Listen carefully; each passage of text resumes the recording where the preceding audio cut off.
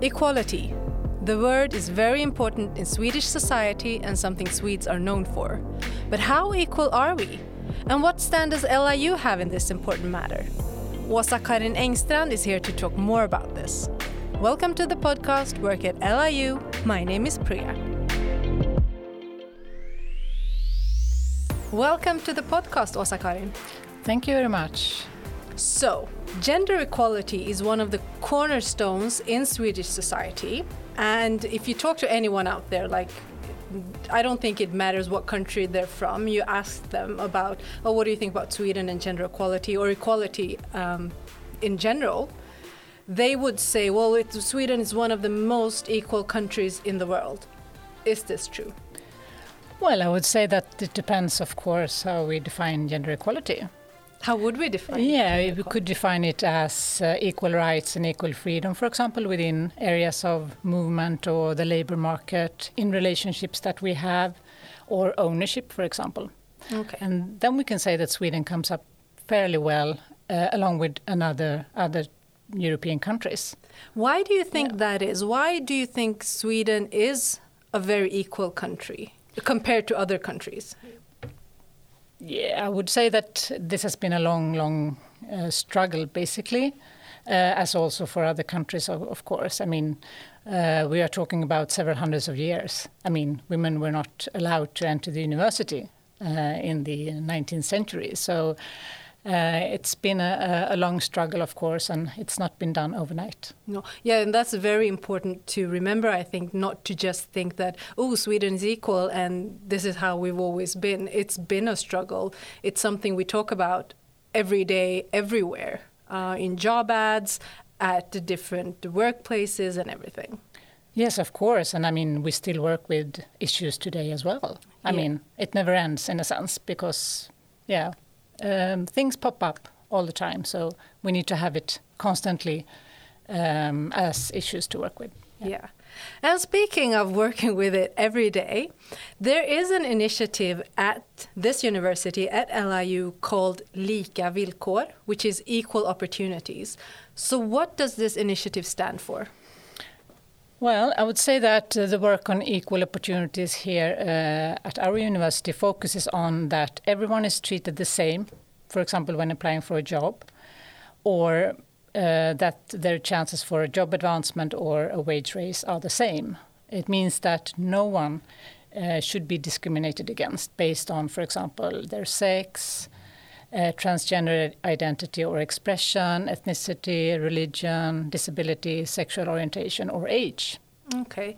So what if I feel that I've been mistreated because of my gender, because of my religion? What can I practically do if I'm a member of staff at LIU and I just feel mistreated in one of these ways?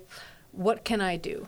Well, the thing is that we have something at LIU that's called Equal Opportunities Ombud at each department. So I would suggest that you turn to your specific Equal Opportunities Ombud and just tell your story.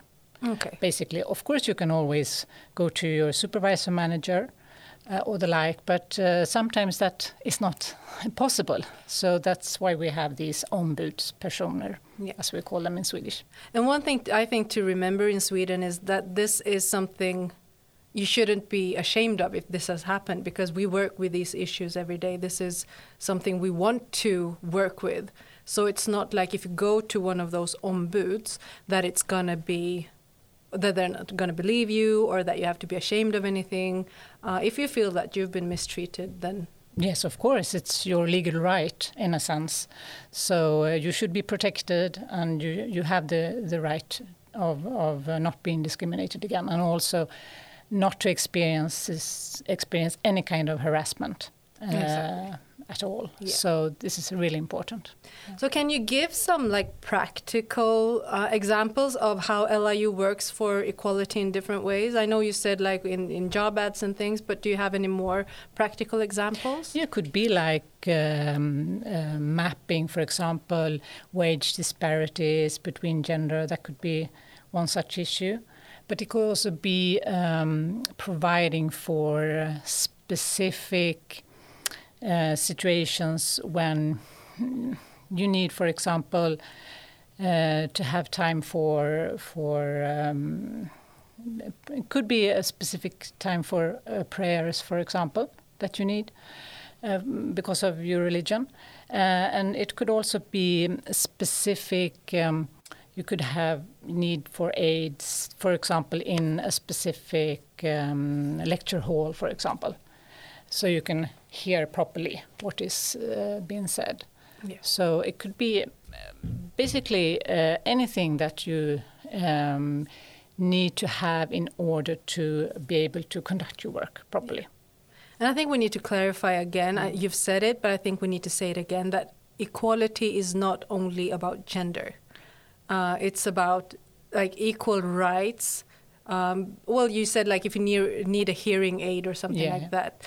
It's also, that's not gender related, but that's related to you as a person. You should have the same rights as anyone who can hear if you have a hearing disability. So it's a lot about that as well. Exactly. So it's about the grounds of discrimination that we have in the discrimination law. Yeah. Well, that sounds really good that we work with it. Do you think we, then this is a difficult question, are we there yet, or do we still have, like at LIU, are we there yet, or do we still have a lot to work on when it comes to equality? And I also want to ask the question, like, because I know you're very involved in these questions and in these issues. Mm-hmm. In society, what would you say, are we there yet? Are we equal, or do we still have things to work on? I think it depends a lot of which kind of organization you're in, basically, also.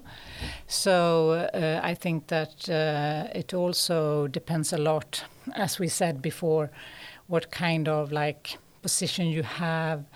And I mean, you can be discriminated against based on different grounds. So that could also differ very much, depending upon your social position, so to speak.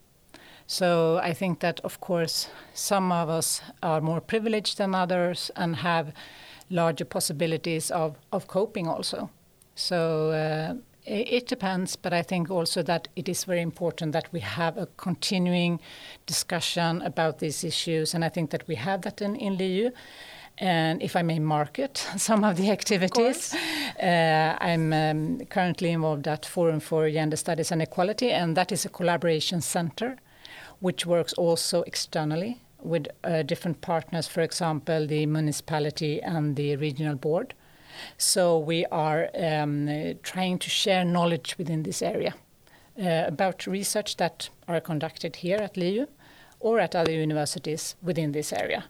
And so it can be shared with our collaborating partners. So I think that is also very important that we have also at LIU an ongoing collaboration with other organizations outside. Yeah.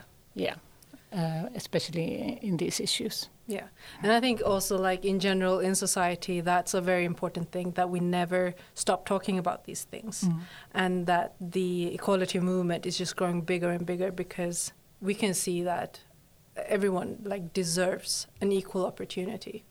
So I think that maybe that's why Sweden also comes across as very strong when it comes to equality, because we never stop talking about it. Yeah, that could be one way of looking at it. Perhaps that it is an ongoing discussion in the society as well. But I also think it's important that we also need to pay attention to what is achieved. So it's not staying on a sort of rhetorical level, but we are actually following up, monitoring it, and actually walk the talk, so to speak, when we say that we are gender equal. Yeah. Is there anything else you would like to add before we wrap this up when it comes to lika villkor? Or you can read more on the LIU pages. Yes, of course you can do that. And you can always contact us at Forum for Gender Studies and Equality also if you have any questions, and the HR department also. I'm sure that. I have one last question. I just remembered, because even though this podcast is aimed towards staff, there might be a student or two listening. Is equality, the equality program that we have, Lika Villkor, is it only for staff, or is it also for students? Of course, it's also for students, and they should have the opportunity to turn to student union who I know works with these issues as well, because it concerns their work environment to a large extent. Yeah. So that's important. Yeah, so both staff and students. Definitely. Okay. So Åsa-Karin, thank you very much for joining me on the podcast today. Thank you for having me. Yeah, and this is a very important question. So if you're from another country, this might be something that you... I think a lot of people who are from other countries kind of are surprised at how much we work with this question. So I also think it's important to lift it in this podcast. So again, thank you very much. Thank you. You have listened to Work at LIU with me, Priya Eklund, and today's guest, Åsa-Karin Engstrand. We will be back with more episodes after summer, so keep a lookout.